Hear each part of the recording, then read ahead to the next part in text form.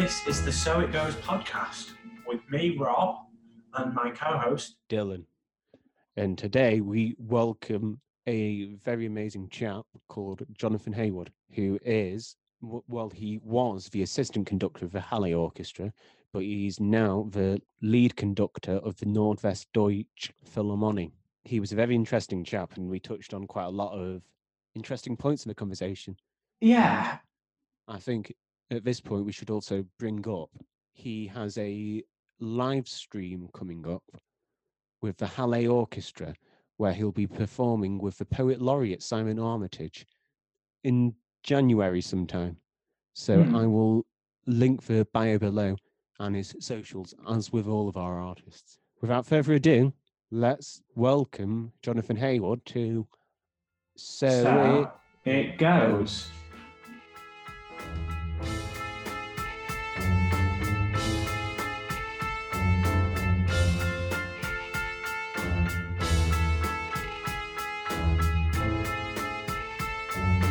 So, one of the questions that I've wanted to ask you is, why do you think music can elicit such a strong emotional response? And classical music's a great example of it because of how many layers there are. It's a really great question. I think, like every art form, it's able to get to the core of emotions that humans feel but can't really verbally express. And so, things like I'm a huge lover of poetry. I think poetry does it to a certain degree, but I actually believe that it does it only to a certain degree. It only takes a listen to a Mahler symphony to understand the depth of what classical music can denote and can express. And so maybe I'm saying this as a biased party, but it's something that I think, in not in every art form can you achieve this depth of expression, this kind of real, sincere, deep emotional feeling that classical music really, I think, elicits in a lot of different repertoire, really. I when I'm not doing this, I do a lot of work at music festivals, and I worked last year at Blue Dot, where the Halle performed, and I was able to watch them during the rehearsals, and I was just so moved, because to see such a big force of an orchestra, but so vulnerable and so willing to make mistakes and things. It was one of the most amazing things I think I've ever seen in my life, really. So, but it's that idea of music drawing such an emotional response. Yeah, I agree with you, Dylan. And I don't know if this is what you felt when you went to Blue Dot. I almost went to that concert, so I really wish I was there. It was amazing. I do have to say that. I've heard nothing but amazing things about it. But what I hear you saying, and what is something I hear a lot from audience members, is the visceral feeling of so many musicians coming together to collaborate and create something bigger than one human being. I think that's the joy of what an orchestra is, and that's the joy of what my job is that I see my role as this person who collects all this music and makes one idea, and that is something bigger than one human being can make. So I think you're hitting on a really great point as well, is that it's not only the depth of the repertoire, but it's the actual creation of sound that is also so dramatic and so emotive in a way as well.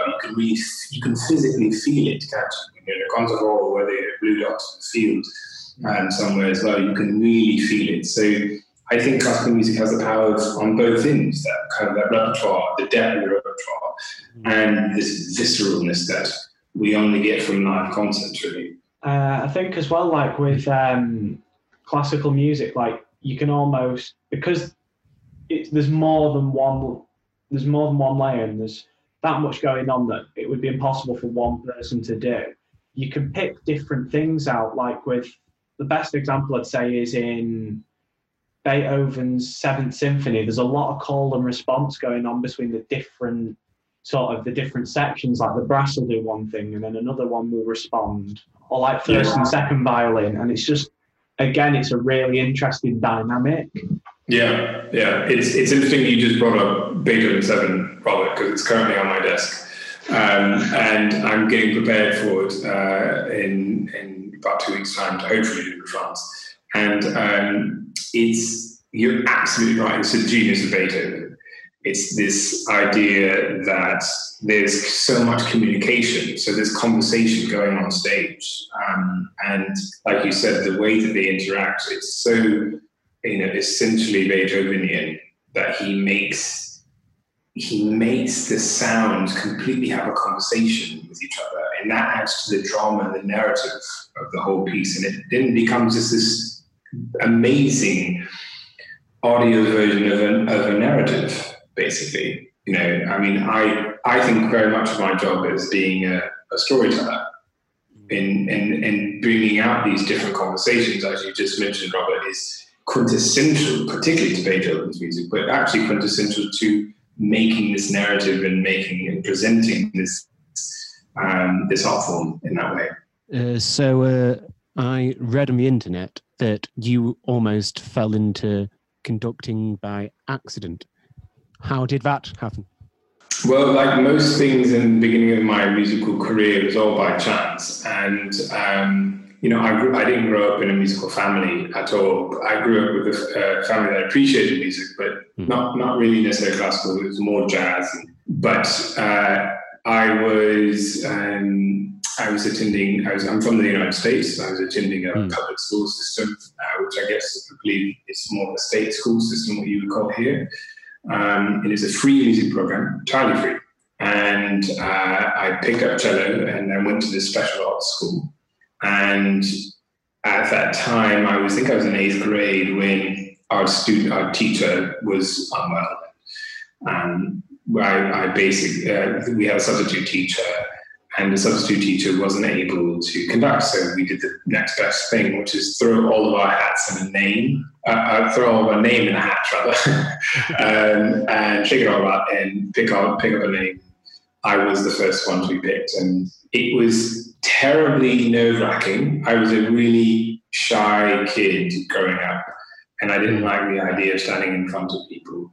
But I did it, and what was amazing about the experience is the idea of being able to look at the score and seeing all these parts come together. It goes back to our original conversation of this idea of being able to pull all these different sounds together to make something bigger than one person. And that's where I became hooked, really, in the idea of becoming a conductor because of the collaboration side of it.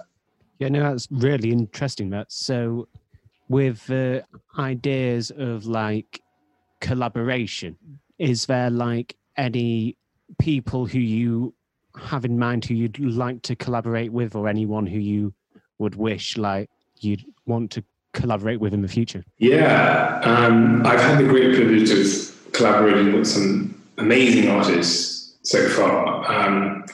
One of them only recently, just last year, Augustin Hadnick, who is an exceptional violinist, German-American. He's someone I adore collaborating with because he likes collaborating as well. And there's something about this idea of being able to share music together, which maybe not every musician is up for, but, it's so lovely to find that connection. Someone that I would love, because I was a cellist before my conductor, and I've been completely in love with everything that he's done, is Yo-Yo Ma. He is someone to me that is an amazing collaborator. You can kind of see it in his playing on stage, and so I look forward to the day that maybe that'll happen. But yeah, he's certainly up there on my list. I play a little bit of piano, not to like classical standard, but one thing I find is the cello is such an expressive instrument, and like I always find that there's a few pieces of music that I'll listen to that'll put like shivers down your spine sort of thing. when it just resonates with you. Yeah. Are there any pieces of music that are like that for you that you could name off the top of your head? Yeah, I think one thing that I can never really, as conductors as well, we all say this, I think, but probably it's a typical answer, but it's Mahler symphonies. And any of them really. I happened to be studying 6 before the lockdown, because I was due to do Mahler 6 with my orchestra in Germany. No longer doing that, of course. There's other Mahler symphonies, like, the slow movement to Mahler 4 just makes me well up almost every time. It's just this pure kind of innocence of sound. And I think it goes back to what I was saying beforehand, is that it expresses something that one maybe we've all felt, but we don't know how to put it into words. And it's this deep kind of loneliness, or this deep sorrow of some sort, and we've all experienced this, But Mahler is so able to put it on a piece of paper and orchestrate it in the most, beautifully finessed way. That for me, that's the second movement, Mahler 4. If you're listening and you've never heard of that, please go listen to it now. It's an absolute amazing work. I have to agree with you there, because that is probably one of my favorite pieces of his as well. It's just so emotive in a way, almost. It's really, really amazing. Gets to the core of things, doesn't it? You talked briefly about lockdown in the pandemic, and I was wondering, because the whole of the pandemic has changed the world amazingly, but more to a fact, it's changed and affected the arts a lot. So I was wondering, how important do you think it is to protect the arts as it is and try and save it? Yeah, it's something that I try and reflect on every day while being in lockdown, particularly because I'm becoming a principal conductor and I'm going to be responsible for an arts organisation during such a pandemic. I think what I'm getting to understand is that during this pandemic, we not only have a health pandemic around the world, but we actually have a severe cultural pandemic. That's an epidemic that actually needs to be addressed. And as a musician, this is where I find my purpose. This is where I find what our job as musicians, as conductors, is to be able to alleviate this cultural epidemic by trying to really think cleverly about programming, to think how we can actually get music to people. More and more, of course, now we're living in a world where loneliness is a thing. Loneliness is much more happening, with lockdown, and depression is on a huge uptick. Mental health crisis was certainly in this country before the pandemic already bad, and now it's even worse, of course. And what I think it's time for now in the arts is for us as musicians, as artists, as singers, you name it, to get very, very clever about how we can present music to people and give people this comfort within our art form. And it's hard because morale is low in the sector, as you know. I mean, I've got so many struggling, colleagues who simply can't support their family, and colleagues who then have thought about other jobs. We're losing people to this pandemic. But I think what I find is that we will get through this without a doubt. We have in the past, and we will certainly get through this. But what we need more now than ever is to have this sort of resilience to push through this in any way that we possibly can, so that we can actually remind society that culturally we are relevant. We're not just an extracurricular.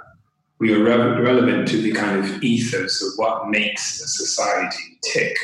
And it's our job now to get more and more clever about how we are able to present that in the most effective way possible. I think you've hit the nail on the head there about sort of culture, because the one thing I find really weird is when what sometimes happens is if there's like an economic recession, the arts is the first thing that gets caught. But then you look throughout, not just sort of recorded society, but there's evidence of, in like prehistoric times, people would have carved, there's evidence of like bones with holes carved into them, made into flutes or reeds. So like the arts have always been something that's defined people as being different from the other animals. So it just seems weird that when we're in a situation that almost everyone alive today has never been in, it seems sort of weird that it's getting sidelined when it's one thing that everyone time and time again comes back to is music and film and sort of paintings and whatever. Yeah, it's funny because, ask anyone, how much more music they listen to while they're at home, bored and knocked down, or how much more films that they watch, or all these things.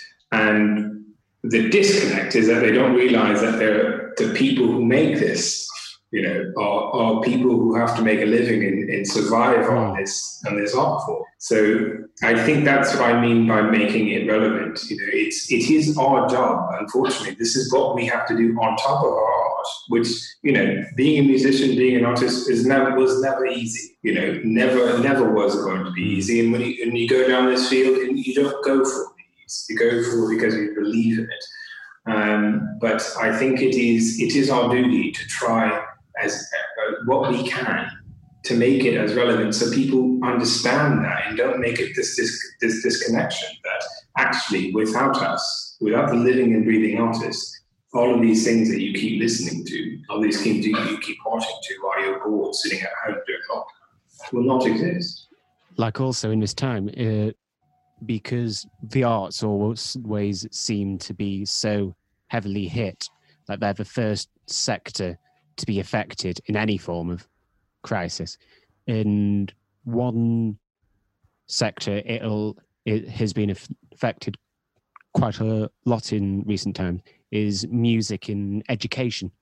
So I'm just wondering, how important do you think it is that we carry on providing this musical education to children all around the world, and children who may not have first thought that they'd be able to even fall in love with playing an instrument? Well, I think what we, again, the fact that I'm constantly making, and I write to a lot of people, and try and convince boards and individual schools and a lot of other funders that it goes beyond creating the next musician. Because there are studies that show, and pamphlets of studies that show that the arts, whether it is music or whatever the case may be, and if we are just speaking about music, there's so much just within music that help the brain function of children. I mean, we're talking about brain function and brain development. This isn't just something that's light. If you give a child an instrument, they're likely to pick up maths or science and all these different fields. So it's this idea that people think that it's so separate. Well, it's completely disproven by science. And I think this is something that I bring up when I'm writing to officials and board members all the time. I really try and express that this isn't just about building more music for tomorrow, but this is actually to do with the quality of education that every child deserves to have.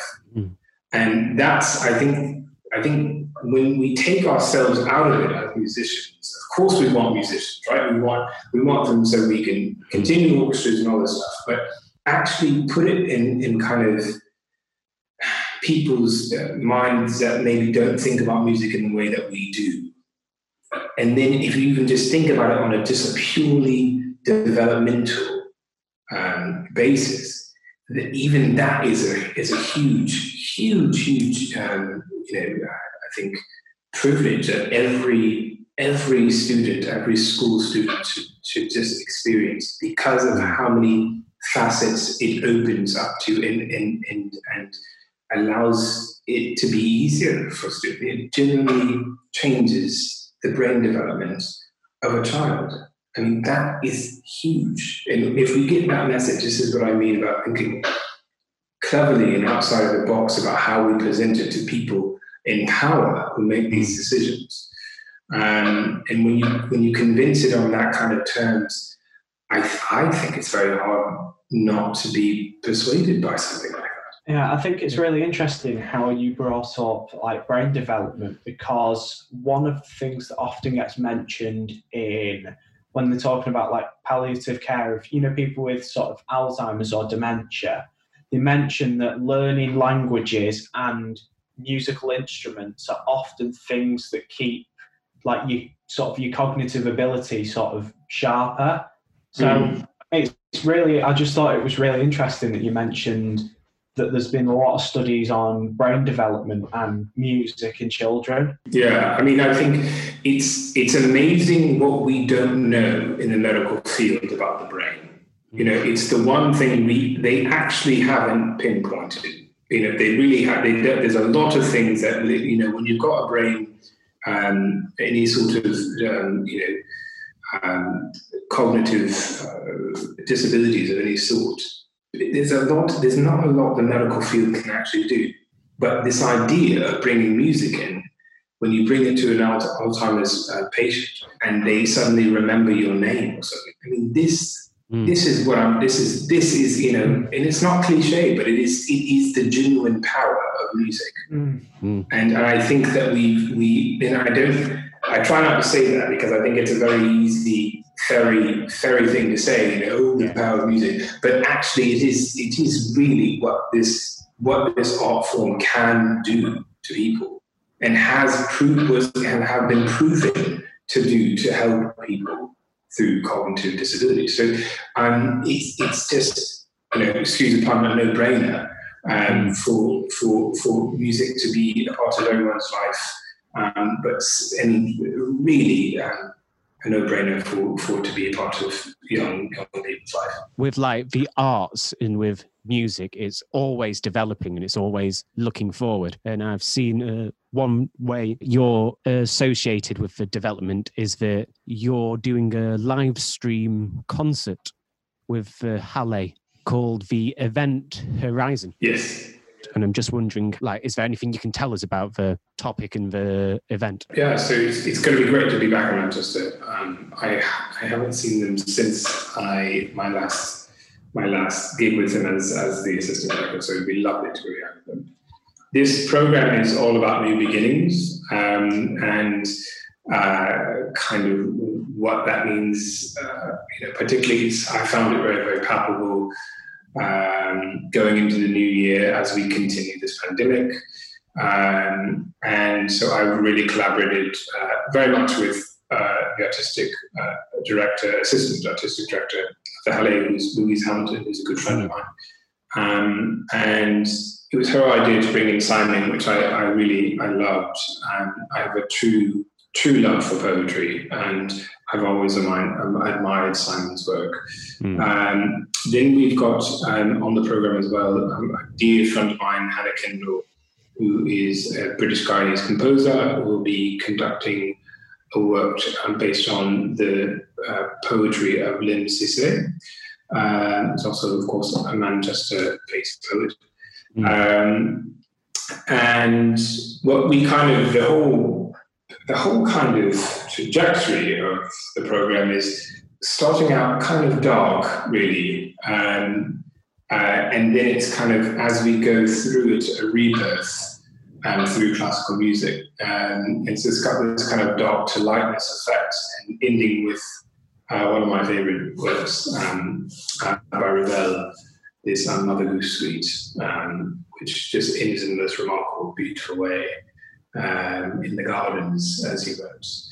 I'm really looking forward to it. I hope people really enjoy this kind of the way we programmed it as well. How logistically do you go about trying to attempt something like a live stream? Yeah, so on a pure logistical point, I don't deal with the ins and outs as far as what the orchestra is doing. But having now done 2 concerts live streamed, one at the Royal Opera House in Covent Garden and one at the London Symphony Orchestra.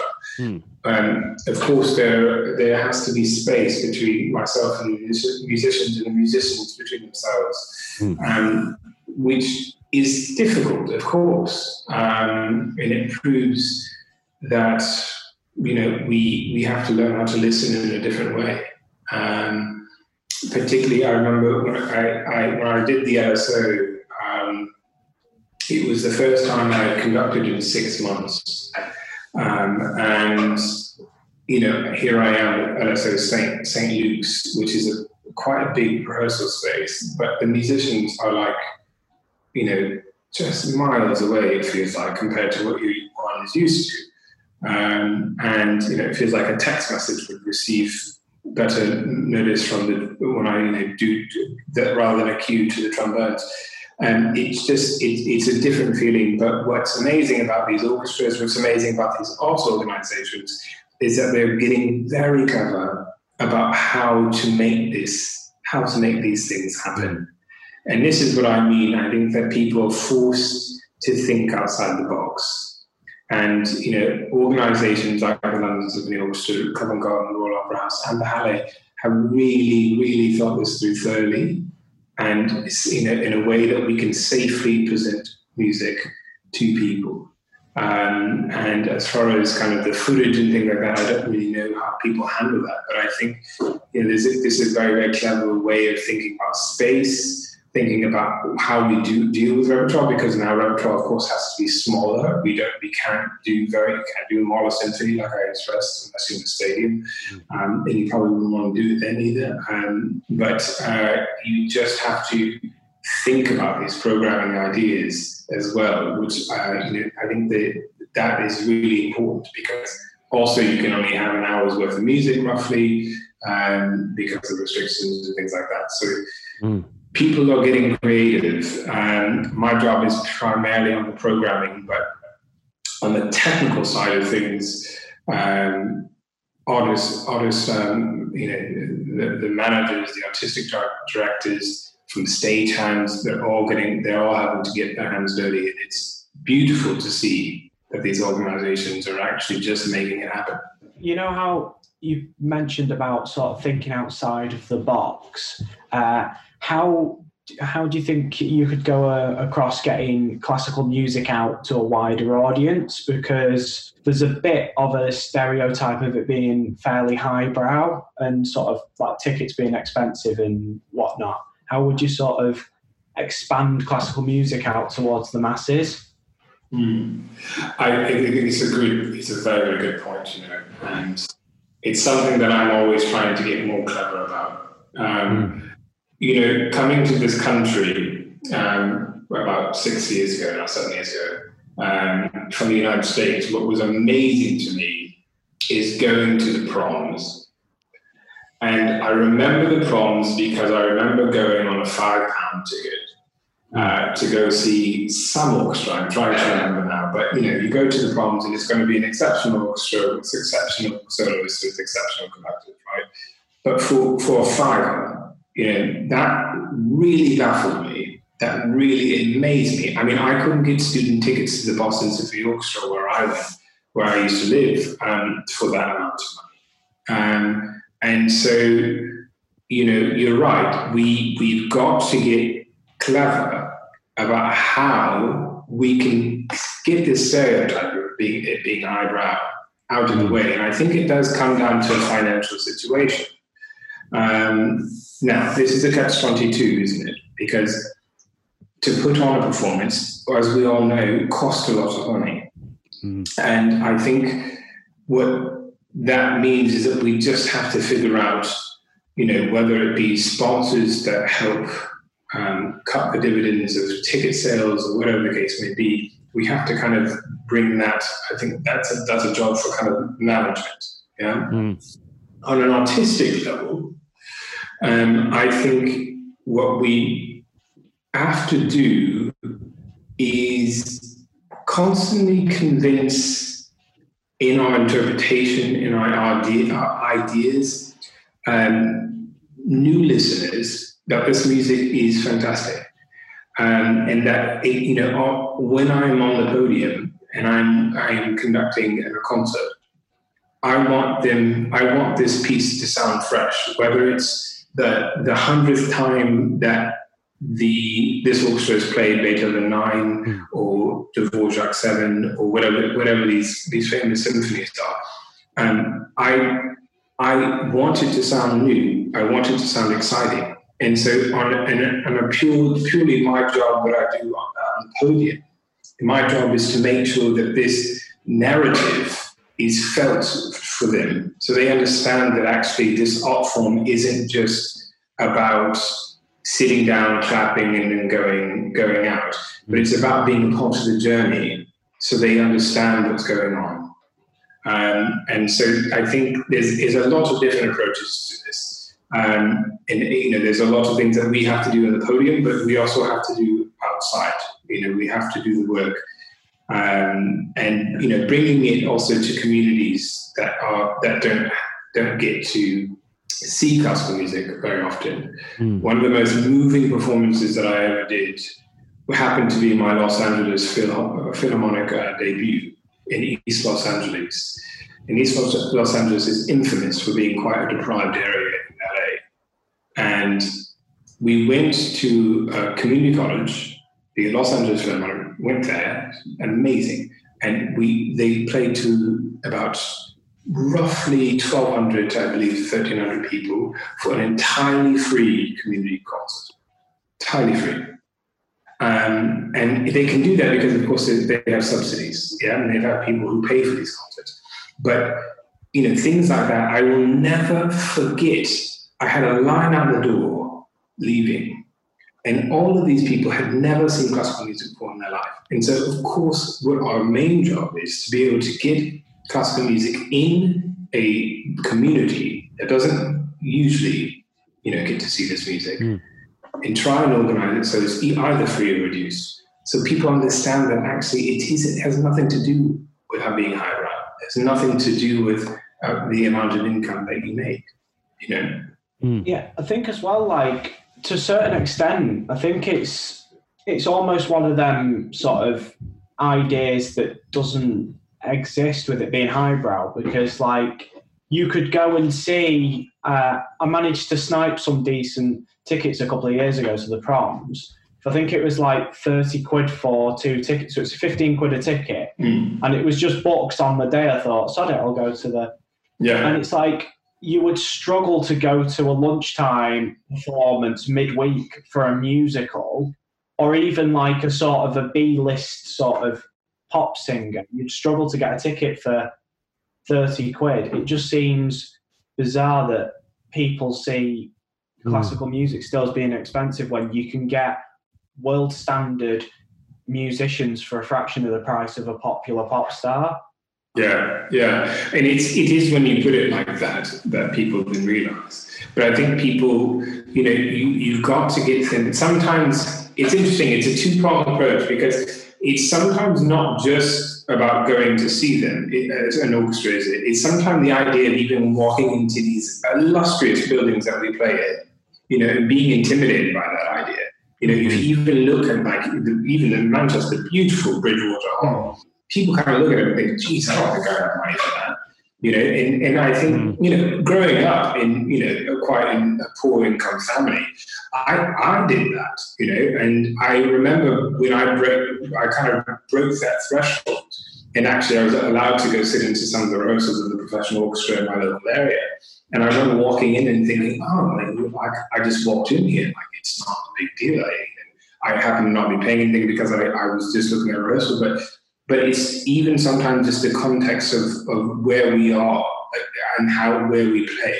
And so that's why sometimes it's great to take it out of that context Something that I've done and I'm so proud of, and I hope to do more of, is work with the Birmingham Opera Company.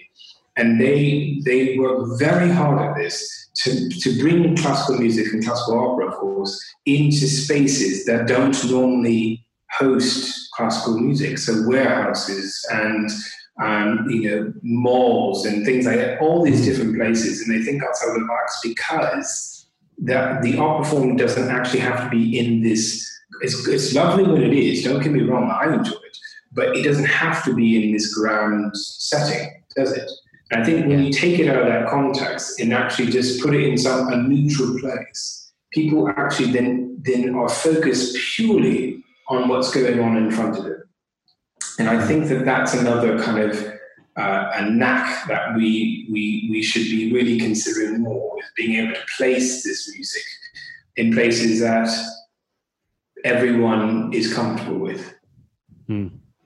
It's completely that accessibility as well. We need that accessibility, and for people to be able to feel like they can approach the world of classical music. And one way we approached it, like as my family, was when I was with my younger brother. We actually went to see you perform the Snowman soundtrack, and it was shown with an amazing projection of it behind the orchestra. It was really special. But I feel like, because he would have been about 8, I think, at the time, maybe. So I don't think he would have had that interest. But ever since we've seen that performance, it was really sparked an interest for him. But it was one of the most amazing performances I think I've ever seen, because you had to sync yourself to the screen. So I'm just wondering, how on earth does that work again with this constant ticking clock of the actual film you have to perform with? Yeah, so I've done it several times. I've done the Snowman several times, but I've also done different movies to screen. And it's a hard task. It's a very, very hard. I won't even lie to you. It's very hard. And normally, sometimes conductors get what we call as a clip track, which you put in. I don't know if you're aware of this, but you put it in your ear and it tells you the kind of metronome. I didn't have a clip track for Snowman, and I don't know why, but I never did. And so it basically took a lot of practicing with the film and just making sure you kind of get the timing absolutely spot on. Sometimes you get this kind of, you do get the timer at the bottom. And so I don't know if you noticed, but I had my own screen and it was kind of slightly in front of me and it had the numbers, whereas you don't get that on the big screen. And so I'm writing a lot, while I'm studying, I'm writing a lot of numbers, so I make sure that, when the snowball is thrown onto the window, I get really close to it and try and make sure that I get it right on the number. But I have to say, I'm thrilled that you enjoyed it, and I'm happy that the accessibility was there. But I'm happy that my Snowman days are slightly over, because it's very stressful, incredibly stressful. I mean, we completely enjoyed it. But good. Well, that's all I care about. The enjoyment was there, so who cares about the stress? Yeah, exactly. Well, it was all worth it to me then. That's great. We'll try and ask you a few questions we ask everyone who we've spoken to and interviewed. And the first one is, if you could listen to one album or recording for the rest of your life, who would it be? Any of Miles Davis's albums. I think that would be amazing. Any of That's them. That's a good choice. Yeah, any of them. I was just trying to pick one and I can't, but it's any of Miles Davis, really. I'm such a fan of him as well. It's just everything he does is the coolest thing ever invented. It's so unique though, isn't it? No one sounds like Miles Davis. No one can ever try and sound like him either. And I think that's what I sometimes miss in popular music at the moment, because everything just sounds the same. But that era of music is about identity, really. So yeah, Miles Davis all the way. Another thing we ask is, where do you draw your influences from, or who's influenced you in your career? This career is so funny because it drags you in so many different ways. There's so many influences, really. I don't know if I can name one, but off the top of my head, conductors that really kind of have influenced me throughout my career, certainly at the beginning, or people like Carlos Kleiber. The way that he makes music has always been something that I've been so drawn to. And someone who's current and I'm hoping to meet one of these days is Simon Rattle. I think he's someone, of course, who makes amazing music and always thrilling. But both of these conductors, rather, are very much about the narrative of classical music, and that's what I'm so interested in, is being able to tell a story. So I think Simon and Carlos Kleiber are quite good storytellers in that sense. In lockdown, what was the thing what got you through? It can be anything you want, but just was there one particular thing which helped you get through?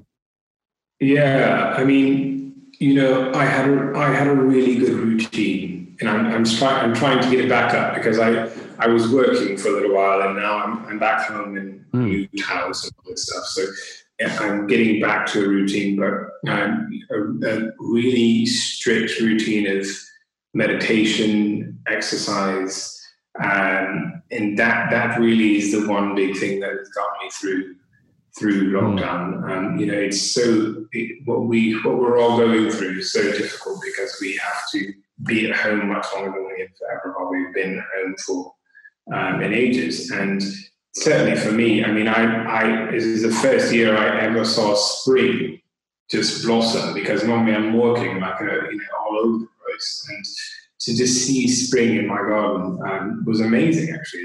There's some beauty of what has happened. Of course, we mustn't forget that through tragedy sometimes there's something beautiful. But routine was absolutely essential, and the only way that I think I can continue going through lockdown is making a strict routine for myself. I completely agree with that idea of from tragedy comes beauty, and that idea of like having that complete slowing down of the pace of life and just watching everything blossom and then fall into winter now. It's just something which everyone seems to take for granted constantly, but we can finally just properly appreciate it. Yeah, no, I completely agree. Just before we go, we've not really spoken about it yet, but you have become the lead conductor of the Nordwestdeutsche Philharmonie. I was just wondering, is there anything you can tell us about your plans for the orchestra, or anything you've got coming up which you'd really like to share with us? Yeah, so I started officially with them in January. I'm so thrilled to be able to work with them. We really instantly caught on chemistry-wise, and I'm so excited to be working in Germany with them directly. We've got, my big plan with the orchestra really primarily is to explore different repertoire that the orchestra hasn't actually played. They've been awarded or notified as being the busiest orchestra in Europe.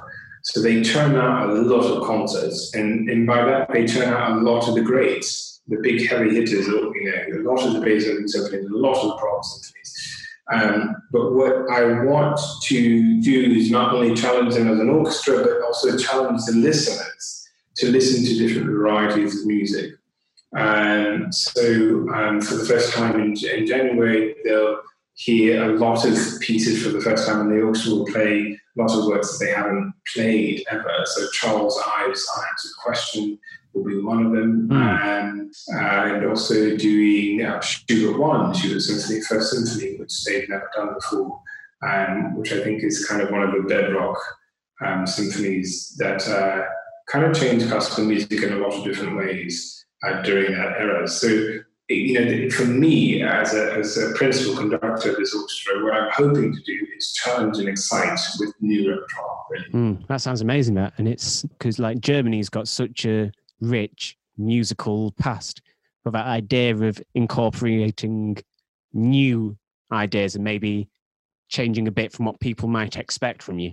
Yeah, exactly. And it's not only for the orchestra, but it's also for the listeners. And that's what we must do, particularly as conductors. I think it's my job to challenge the listener to actually say, but what about this? And bring that to life. Yeah. Well, I think all there is left to say now is thank you very much for speaking to us. It's been an absolute honour. My pleasure. Really lovely to meet you guys, and I hope you keep well during this lockdown. Oh, thank you.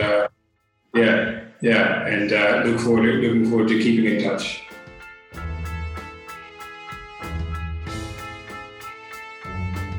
Once again, we'd like to thank Jonathon Heyward for being a part of So It Goes. It was really great to talk to him. As with all of our artists, his socials will be featured in the bio below. And don't forget to get tickets to Jonathon's live stream performance with the Halle Orchestra called The Event Horizon, in which he'll be collaborating with the Poet Laureate Simon Armitage. Don't forget to subscribe to never miss an episode and leave a comment below. Thank you very much for listening and join us for another episode of So It Goes.